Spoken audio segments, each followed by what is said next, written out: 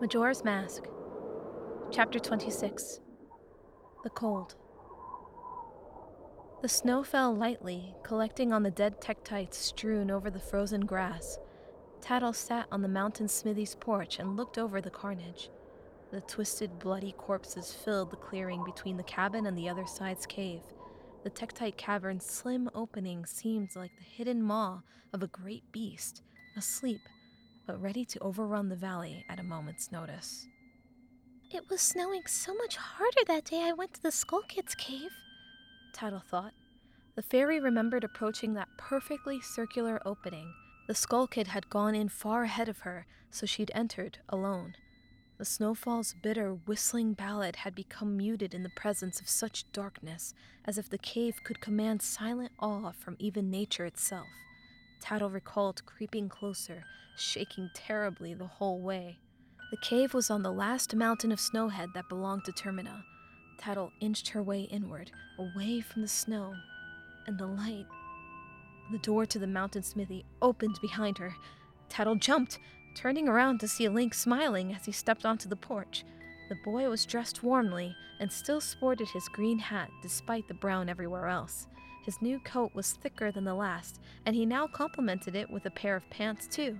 His sword, shield, and usual bag were also now accompanied by a large sack thrown over his right shoulder. "Tattle?" Link said, his smile fading. What's wrong?" "Nothing," she said quickly. "What's in the bag?"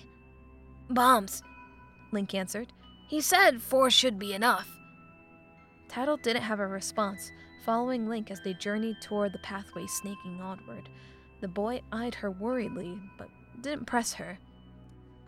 "Just give me a bit longer," she thought.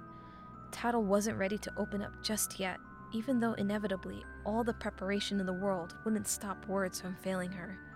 Link and Tattle left the clearing and were soon hiking between towering rock walls again. The sun had progressed another hour, though it vanished behind the clouds and dancing snowflakes. "Zubora gave me another sword," Link said, sliding it out of the scabbard to show her. The fairy noticed its much finer edge, as well as its increased length and shine. The Kokiri blade was a dull, worn dagger in comparison. "That's neat," Tattle said flatly, unable to muster any interest. "No wisecrack about Zubora?" Link said. "The guy was kind of a jerk. I would have stormed out too if we didn't need his supplies. Especially that medicine. Those tektites and Dodongos could have been diseased." "No, you're right," the fairy said. "We needed him. I shouldn't have gotten so mad." "Stop," Link said unexpectedly, ending his steady pace forward. Tattle obeyed, but took a moment to turn around. "What's bothering you? Is it about the cave?" The fairy sighed. "We might as well keep walking while we talk." Link nodded, but when they got back to hiking, Tattle didn't say anything. As predicted, words failed her. The memory swirled around in her mind like some numb mental bruise. "I don't know what to say about any of it," she thought. "So, it leads to the other side of the mountains?" Link persisted. "You've always acted weird whenever I bring it up, but you've also always said you didn't know anything about—" "I was lying," the fairy interrupted. Link was visibly taken aback, though he tried to hide it. "Or I was kind of lying. I'm still not sure I understand it, but I don't think I want to." "This is obviously important, though, or else you wouldn't have blurted it out right before those tektites attacked. Why didn't you tell me all those other times we almost died?" "Because it wasn't on my mind then," Tattle said irritably. "You should know, Mr. Memory Repressor." There was a long pause after that. Tin, the fairy thought. When Tattle turned to look at him again, the hero's blue eyes merely shone back with a familiar, deep sadness. "Even when he's happy, Tattle thought. his eyes always look that sad." "I'm such an idiot," Tattle said. "Link, I didn't mean to say that. I know I can be really insensitive, but I promise that was an accident. Here I am complaining when you're the one who's lost more than I can even imagine." Link turned that over, eventually pulling his jacket's hood over his hat. Chilled strands of blonde hair still crept over his forehead. I haven't lost everything yet, He said. I still have you. And don't compare what I've been through with what you have. Majora's mask shouldn't be taken lightly, so if it's got to do with the cave... I'm not sure what it's got to do with, Tattle said. but I don't want to talk about it right now. I blurted out what I said because you and I have gotten really close, and I didn't want either of us to die with secrets still. I know I act really weird whenever you bring up the other side of the mountains, and I know we've almost died before, but this time, every step we took in that cave, I heard the voices in the Skull Kid's cave again. I think I pushed away what happened that day because I didn't want to think about it. I didn't want to. She paused, taking a deep breath. I was afraid that everything they were saying was true. Tattle, you don't have to say anything else, Link said. I know exactly how you feel, and honestly, I bet I don't have all my memory back yet either. Just remember that we're going to end up near the borders of Termina again. Soon. Last time we were there, in the forest, you know what happened when I saw Zelda. I'd hate to think what would happen if I started trying to play tricks on both of us. It shows us what we fear the most, what we don't want to think about. Before we get that far, promise me we'll have talked about everything. Because if we're going to survive up there, we both have to understand each other completely. That way, we can be prepared for the illusions and tricks. He waited for her to respond, but the fairy only nodded. Link frowned. Just please don't leave me. And I don't mean physically. I need your sarcasm and your jokes. It's the only thing keeping me sane, so if you keep acting all sad like this, well, I'll probably join in soon. And that would make for an awful adventure. You and I somberly hiking across Termina without saying a word. Tattle smiled as he did too. Don't be ridiculous. My cynicism isn't going anywhere. Good. So, how about that wisecrack on Zabora? That bum doesn't deserve one, Tattle said. I bet he never even got off that couch after I left. He did, actually, Link said. It shocked me, too. I don't understand why Gabora protects him like that. I bet he just sits there all day, even when his shop's open. That poor giant probably does all the actual blacksmithing. Link shrugged. As long as I get my sword when we go back, it doesn't make a difference to me. It was weird leaving it behind. I've had it ever since the first day of my adventure in Hyrule. And how's this adventure in comparison? Tattle asked. Well, I'm pretty sure the near-death experience toll is about even, he said. But I could stand on my ground there more often. Here, with the Skull Kid's magic and all, I feel a lot more hopeless. Yeah, I understand the feeling. Tattle turned away gloomily, looking up to see their path was blocked. Rocks had slid from both sides and were covered in snow and ice. From wall to wall, there was no way around. Link approached the roadblock, looking up from within his hood to see how high the avalanche went. I guess it's time to see if his explosives are worth anything. He slung the bag off his shoulders and plopped it onto the icy ground, loosening its mouth and pulling out a large black orb. He placed one in front of the rocks, lit the fuse with one of Zabora's matches, and ran, grabbing the rest of the bombs as he did. From a safe distance, Link and Tattle watched the spark of fire travel closer toward the bomb's body. As soon as the fuse ran out, warmth and light filled the air, shattering the silence as well as the rocks. Link held up his gloved hands as hot air bellowed over their hiding spot. When he lowered them, fiery debris rained back down from where it had been blown into the sky. Link walked out from behind their wall of safety with Tattle. Oh, success! Tattle exclaimed. Link shouldered the remaining bombs and walked around the tiny scorched rocks. The mountain pathway continued snaking upward, and the snow only fell harder. Let's just hope his smithing skills are as good as his pyrotechnical skills, the hero said. The fairy said. I don't think he made those bombs, Link. He probably bought them. Oh, yeah, Link said. He'd still better not mess up my Kokiri blade.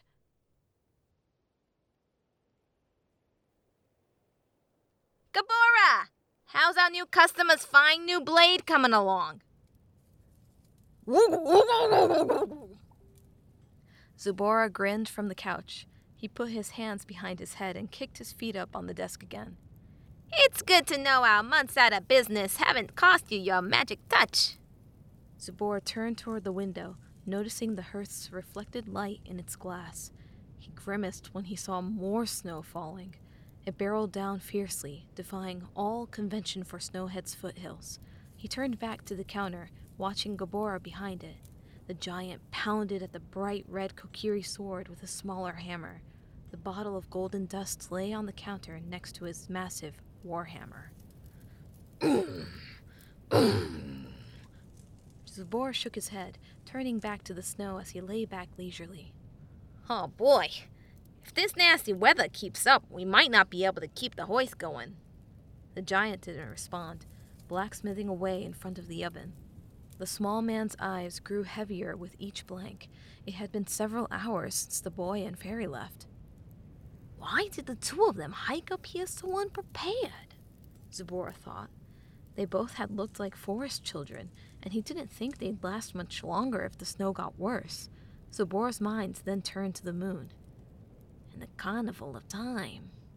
He remembered running through the streets as a child on the carnival's eve, looking up to the sky with wide, gleeful eyes. The clock tower would rise skyward while fireworks boomed around it. He remembered running around the top, his childhood friends by his side as all of Termina came into view. But when he recalled another hand, clasped firmly in his own, the memory changed. His brow furrowed in confusion, closed eyes guiding him into sleep. Is there something else up here? He thought. Something other than Termina? That hand's warmth and comfort was sharp, tearing away the image of Clocktown. Suddenly, he was on top of another tower, but it seemed more familiar than Termina ever had. The hand in his own shattered any recollection of the Carnival of Time, as if it were an illusion, as if it had actually taken place somewhere else. The fingers wrapped around his own seemed so much more realistic than the fireworks booms and the crowd's cheers. The door to the mountain smithy burst open. Zubora snapped awake from his nap, and Gabora looked up from his work. A tall, slim figure stepped into the room. They were alone, and snow whirled in through the open doorway at their feet. The figure was cloaked in a dark garment from head to toe, hood drawn over their head and face. Gloved hands reached back to close the door and seal away the fierce winter. Zubora and Gabora watched in silence as the figure kept its head down, facing toward the counter. It didn't move or say anything. Zubora's heart rate quickly rose. Something's not right, he thought immediately. The person didn't seem to have anything on them. No bag or weapons, which put them in even worse condition than the boy and his fairy. Their cloak was so thin. It couldn't protect someone from a light breeze, let alone a storm. When nothing happened, Gabora sat down his small hammer and stepped toward the counter. His hand wrapped around the handle of his weapon of choice, though he refrained from lifting it yet.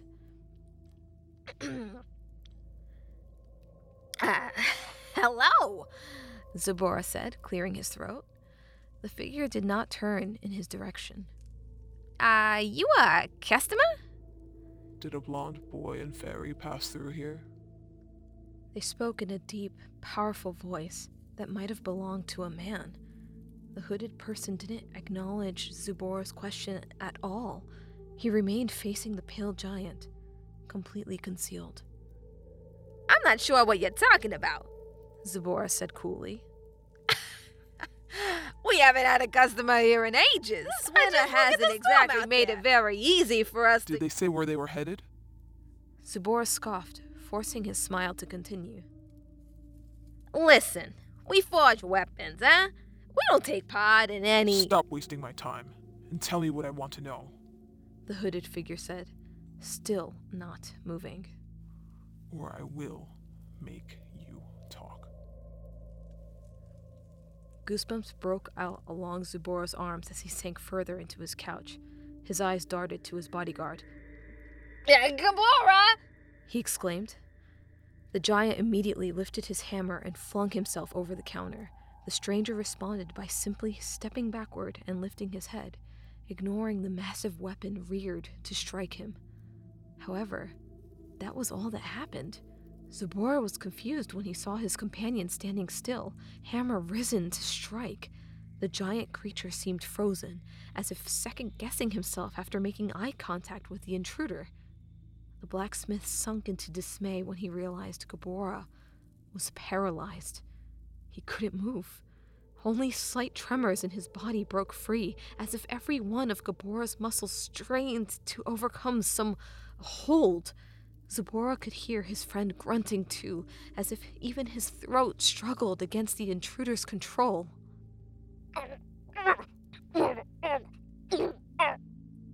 The cloaked man continued staring into Zbora's horrified face, who helplessly looked into the depths of the hood. Eventually, the giant collapsed. With a mighty thump, he hit the floor, and the hammer rolled from his limp hands.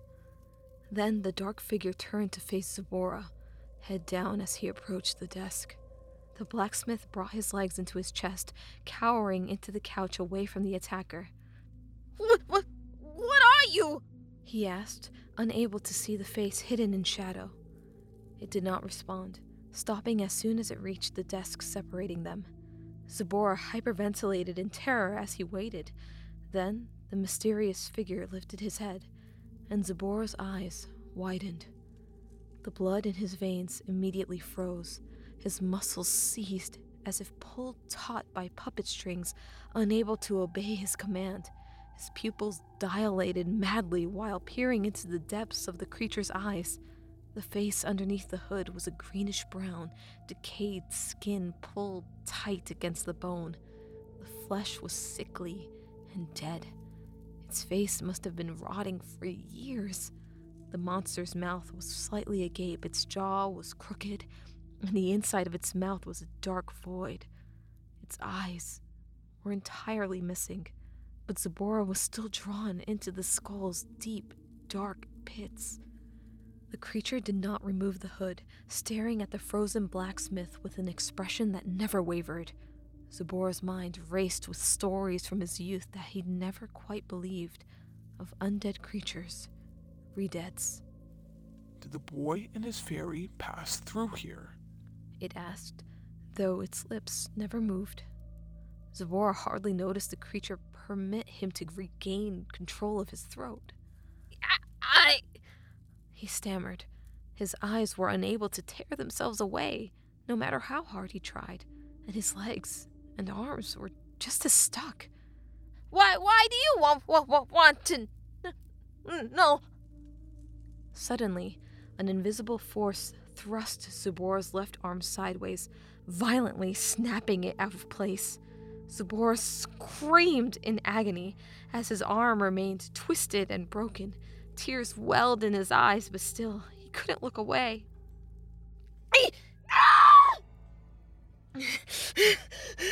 You're not a redead.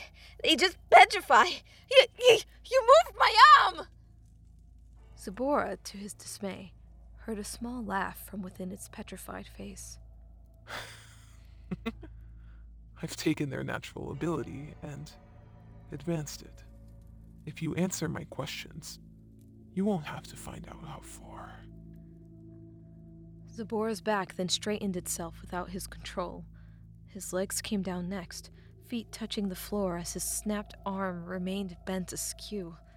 He tried so hard to fight it, to pull back, to get back to the couch where safety and warmth could protect him. He scrambled for words as his remaining limbs twitched threateningly.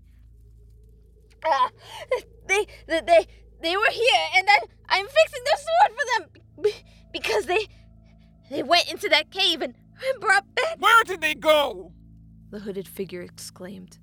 Zbora's broken arm twisted even further. He shrieked, his screams bouncing off the walls of the cabin.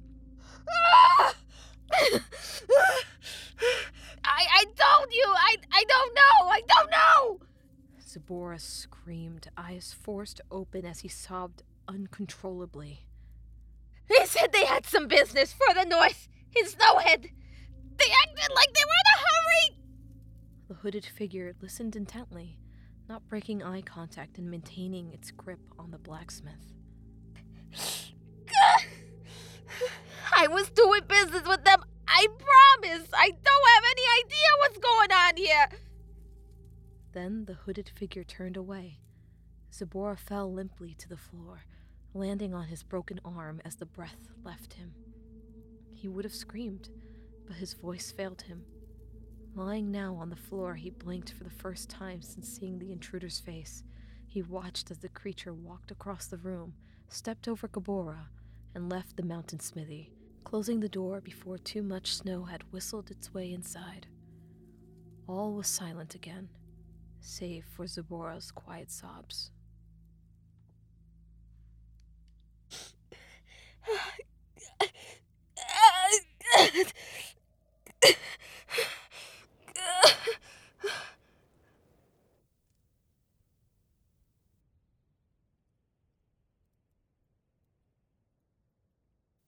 Link shivered uncontrollably.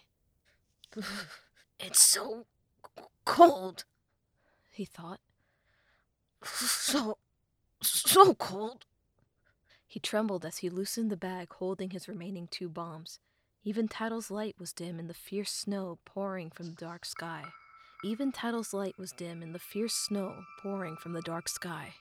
Link knelt before another roadblock on the pathway still going upward. He accidentally dropped the bomb, sighing as he picked it back up and brushed the ice crystals off. The hood covering his face barely kept out the frost, and the cold wind stung. Link? Tattle said. Yeah? He said, trying to strike a match. I think we've still got a while to go before we reach Goron Village. Link brought a successfully small flame down to the fuse. Thanks. That's just what I needed to hear right now. Tattle scoffed as they retreated to a hiding place. I'm just saying we might want to think about... They only made it a few steps before the bomb misfired. An incredible sphere of heat blasted Link backward. Tattle flew up to avoid the worst of it, watching as the hero slammed face first into the pathway's rocky border and fell back into the snow. He lay there without moving, and Tattle rushed to rejoin him. Link! She exclaimed. His eyes were closed, hood forced back and causing his bare skin to touch snow. Link's eyes fluttered open, and he struggled to push himself up again. Are you burnt? His fairy asked. Link shook his head, unwilling to stop and take stock of his injuries. Everything was so numb. I'm fine. He limped forward while hunched over, stepping over the scorched rock shards. No, you're not, Tattle said. What does it matter? Link asked. We can't turn back now. We've been walking for hours. I know, but we can't make it all the way there either. I think there might be a cave nearby. Link's face immediately turned grim, but the fairy shook her head. Not the cave, but one where we can rest and wait out the storm. Link nodded, choosing to leave behind the remaining bombs. I don't need another accident, almost killing me. If they came across another roadblock, they'd have to get creative. The painful, frigid journey only lasted 30 more minutes. The rock walls bordering their pathway soon opened into much wider terrain. It wasn't possible to make out much through the thick snow, and the path was completely obscured without mountain walls to guide them. The fairy nervously led them through the valley, and Link had no choice but to limp behind her. Eventually, Tattle approached a distant mountain wall and a very wide opening in its side. There! She exclaimed. The boy couldn't match her enthusiasm, but she guided him into the shelter all the same. The cave wasn't deep and contained no tunnels. There was merely enough room to shield them from snow. Link eyed the dark back wall and noted the remains of a fire. Cold, dark ashes surrounded the leftover wood. As he sat against the back wall, he wished the entrance was smaller. He didn't do a great job keeping the cold out. Tattle flew in beside him as he brushed the snow from his coat. He opened his bag and pulled out another match, striking it several times on the rock before finally getting a flame. It wasn't long before they had a strong fire. The flames illuminated fresh bruises on his face and scorch marks on his coat, though he walked away from the faulty bomb mostly unscathed. I guess we're not the first ones to hide from the weather in here, Link said as his shivering finally slowed. I still can't believe how badly it's snowing, Tattle said. It's gotta calm down eventually. The people before us wouldn't have been able to find wood otherwise. I'm fine waiting for now, Link said. I don't think we're in danger of being followed with this weather. I wouldn't push anything past the Skull Kid, Tattle said. They sat in silence after that. Tattle found a comfortable position on the floor, while Link warmed himself by the fire. Eventually, feeling returned to his extremities, which wasn't exactly pleasant. A piece of hard, cold bread staved off the hunger pains. He ate half before stowing the rest away, and a few minutes later, he noticed something. Tattle was crying. She was turned away, watching the snow, but a few sniffles overcame the fire's crackling. Link quietly scooted toward her. Tattle? He startled her, and the fairy quickly rubbed the tears away. Oh, sorry. I was, just... You were crying, Link said. Tattle paused, still looking into the snow as she searched for a response. I'm so scared, Link. Then she flew to his shoulder. Link was shocked as she wrapped her small arms around it and rested her head there. He brought one hand gently on top of her as she cried. It was black, Link. Everything. As far as you could see, there was darkness. It was a field of ashes and debris and death. And the voices said that's all Termina is, and all I am too. They told me I was just a shadow and that everything here was nothing. A lie. A realm of shadows. Tattle. I tried to tell myself they were lying, but I don't think they were. The more I think about it, the more I think about how off this place is. How no one seems to remember their past or where they came from, because I realize that I don't either.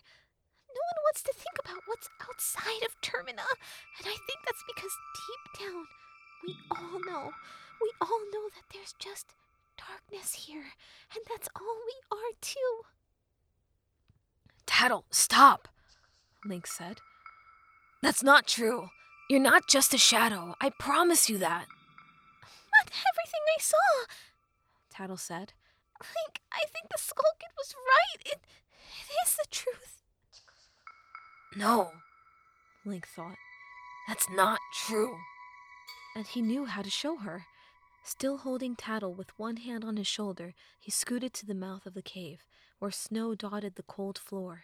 He took one finger and drew through the white crystals. Tattle eventually looked down to see a crescent moon with two diagonal lines backslashing through it. She'd drawn the same one when they were trapped in Woodfall Temple, hoping to comfort Link as they'd waited to die. Love, Link remembered. It was from a dead language the Skull Kid had taught her. You're not just darkness, Tattle, Link said.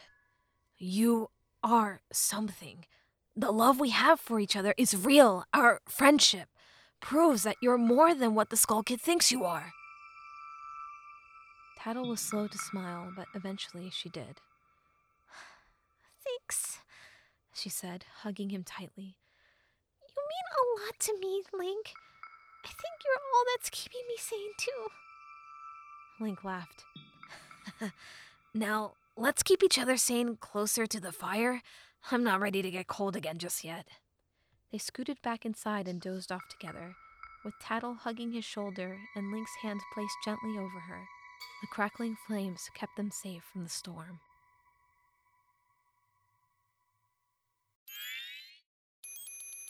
Skull Kid! The purple fairy stopped, spinning aimlessly in the heavy storm. He could hardly see a few feet in any direction. The heavy curtain of snowfall blinded him. Huh? Skull Kid! For the first time, a shiver cut through Tail's ball of light. Oh no, he thought. Not even a fairy could last forever in this weather. And there's no shelter anywhere. He'd passed through Goron village hours ago, knowing the Skull Kid would be much further north.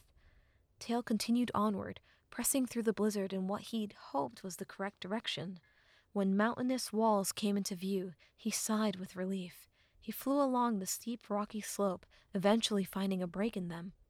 He found the opening of a perfectly circular cave. Tail stopped when he reached its mouth, and certainly approaching the dark abyss. This is the one, he realized. When a shiver ran through him again, he overcame it and traveled inside. He spotted a fire near the entrance. Skull Kid! Tail exclaimed. There was no response, but he followed the tunnel's dark turns anyways. The whistling storm and light of day faded with each flutter of his wings. When Tail reached the first corner, he gave the outside world a final glance. When he turned back around, he was face to face with Majora's mask. Tail gasped, flying back against the wall. The imp merely stood there, unmoving. The mask's orange eyes glowed in the darkness. Skull Kid? Tail managed. You weren't at the top of the tower? He looked at the blank mask, surprised when it frightened him more than the cave did. Why isn't he saying anything? The Skull Kid took a step closer to him, followed by another, and then another. The distance between them dwindled with each step. Tail pushed himself back against the wall as his breathing grew heavier. Skull Kid? He said, weakly, pleading. Then the Skull Kid merely walked past him and around the corner. Tail watched as the imp entered the snowstorm and flew away.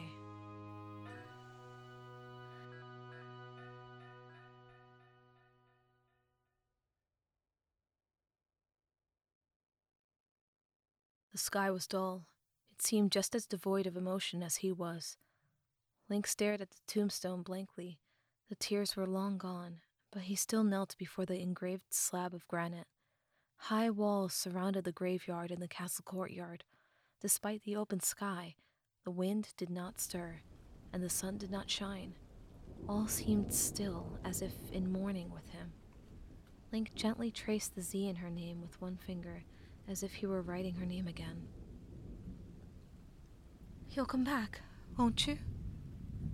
He remembered facing away from her on Epona, ready to finally leave the land of Hyrule. When she'd called his name, he turned around to hear that final question.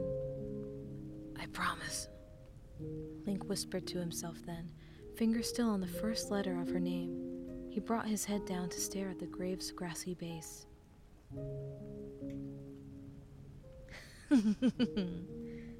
It's such a tragedy. Link looked over his shoulder and found a tall man behind him. He was dressed in elegant purple robes, and he hadn't made a sound approaching him. Why is he here? Link thought. He turned away from the red-headed man without a word, still knelt on the ground. The masked salesman didn't take the hint. It was so sudden and unexpected. He remained standing a few rows of graves behind him. And to be torn apart from her when you were both so young. You have no idea how truly sorry I am. What do you want? Link asked bluntly, not turning from the grave. He'd been to the salesman's shop on more than one occasion and had started seeing him around the castle. I don't want anything, the tall man said, taking a step closer. But to let you know how awful I feel. I wish there was something we could do. She's dead, Link said, his voice shaking. There's no coming back from that. And where is it that she's not coming back from? Link opened his mouth as if expecting some retort to come, but none did. He finally turned around to face the masked salesman. Does it matter? He asked. I would think so, the salesman replied. Don't you hope to see her again one day? Link balked. I don't think that's any of your concern. The masked salesman smiled before he continued. I'm just trying to help. Well, I don't need your help, Link said, leaving the courtyard without throwing him another glance. The salesman watched as he disappeared into the castle hallways.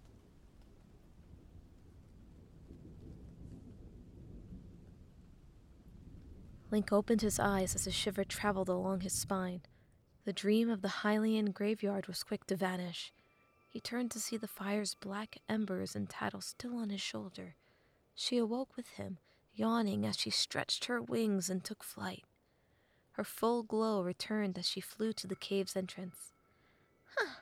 It's not as bad outside anymore, she said. The blizzard had finally diminished to a strong flurry.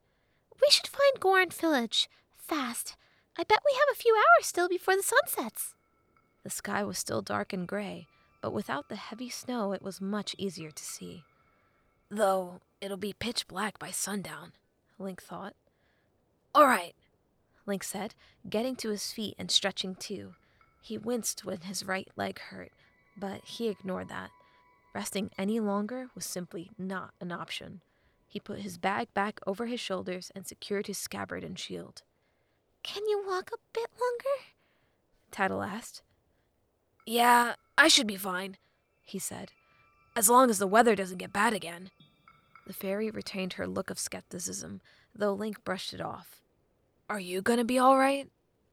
Yes, Tattle said, sounding much more self-assured. I think what you said really helped me. Link smiled, leading the way out of the cave and into the snow. I'm glad. I don't think I'm afraid anymore, Tattle said, as Link pulled up his hood. As long as we have each other, we don't have to be, Link said. He looked to the road ahead, which was still hard to decipher through the blanket of snow. Their cave's mountain wall would serve as a guide for now. Hardly a minute passed before the snowfall got worse again. It quickly penetrated his winter garments like before, which Tattle noticed when his teeth chattered. You gonna be okay? I'm fine, Link said, trying his best to hide a small limp. That bomb hurt me worse than I thought, he realized. Tattle sighed, clearly not believing him as they tackled the endless white plain ahead. I guess we keep following this wall, she said. We'll probably lose our bearings otherwise. She squinted through the precipitation, noticing something else in the landscape. A tall, thin shape, barely distinguishable from the snow. Hey! Tattle exclaimed, peering closer. Link followed her gaze, noticing the figure all by itself. It was solitary in the white desert. I think that might be a person. Really? Link said, squinting from within his hood. I think you're right. Caution immediately rose to the forefront. You don't think? No, Tattle said immediately. It's way too tall to be the Skull Kid. But it's too thin to be a Goron, Link added. And too small to be Gabora, but taller than Zabora. Huh. Why would it be them anyways? Link asked. With the Skull Kid eliminated as a possibility, he felt hopeful. Maybe this person could guide them to Goron Village. Good point, Tattle said. But what would anybody be doing this far into Snowhead? Besides looking to free a spirit giant to help stop the moon from destroying Termina? Link asked, throwing Tattle a smile. Exactly, she said sarcastically. Link's boots crunched on the ground, hiding his limbs as his steps grew heavier in the deepening snow. I have my razor sword, Link reminded himself.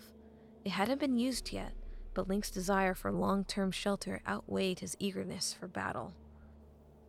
As they came closer, they noticed two things. The tall, thin person had not taken a step closer, despite their approach from afar. Also, they were completely cloaked in black. The person had drawn a hood forward to hide their face. Link's brow furrowed, but he and Tattle continued nonetheless. Hey! Link called, stopping when only several feet separated them. The stranger didn't respond, keeping their head down as the wind violently blew from behind. Hello? Link tried once more. The figure remained silent and motionless. Are they frozen? Link thought distantly. Standing up like that?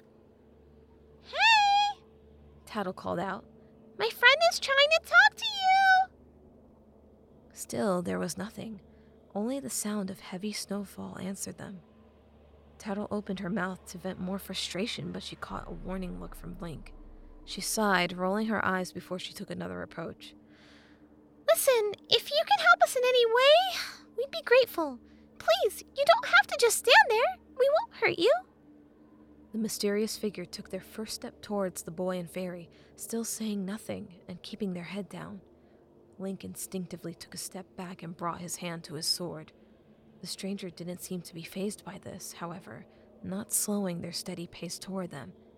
My friend is armed! Tattle exclaimed, sensing the hostility emanating from the person. If you're about to try anything freaky, I'd better warn you. She stopped talking abruptly. Link turned to Tattle when he heard choking noises coming from her throat. His fairy seemed frozen, held in place by an invisible force, and she was struggling to break free. The boy turned back to the figure in black. Their head had lifted to look at Tattle, though he still couldn't make out the person's face. What did you do to her? Link said, drawing his sword. As he stepped forward, its gray, rotted face came into view.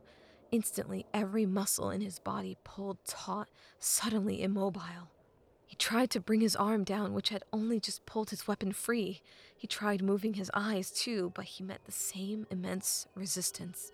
Link's pupils were forced to stare into the horror beneath the hood. It was the face of a re-dead. Link tried to shout, but his jaw was locked as well. When he heard more grunting from Tattle, he realized they'd both lost control to the undead's freezing stare. What is happening? He thought. He'd never seen a re-dead in the open like this, let alone one that was clothed and could walk so smoothly. Its mouth and eyes were equally devoid of life. Link had no choice but to behold the rotting skull rooted to the spot by its magical grip. From his peripheral vision, Link watched Tattle fly toward the cloaked creature. He tried to scream her name, but his lips could not move. The fairy's wings flapped stiffly toward their enemy, and Link realized the re-dead was commanding her body. This isn't a re-dead, Link realized. There had to be a way out of this, a way to break the monster's grip.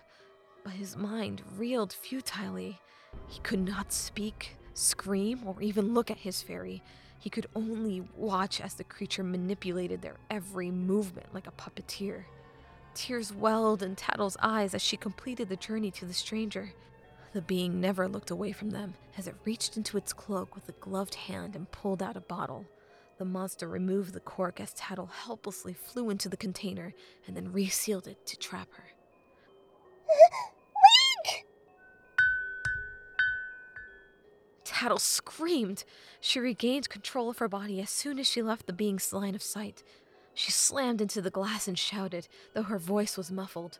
The hooded figure continued staring at Link, who could only tremble in place. Its gaze deepened somehow, and Link's eyes widened as his muscles tightened more. Pain became a sharp needle in every muscle of his body as he stared into the hood. For a moment, he thought he saw a pair of eyes in those deep pits, as if they were hidden beneath the surface of the re-dead's face. Link's head exploded with pain, and he fell when the cloaked figure turned away. His vision blurred and his ears rang, hardly noticing as the sword left his fingers.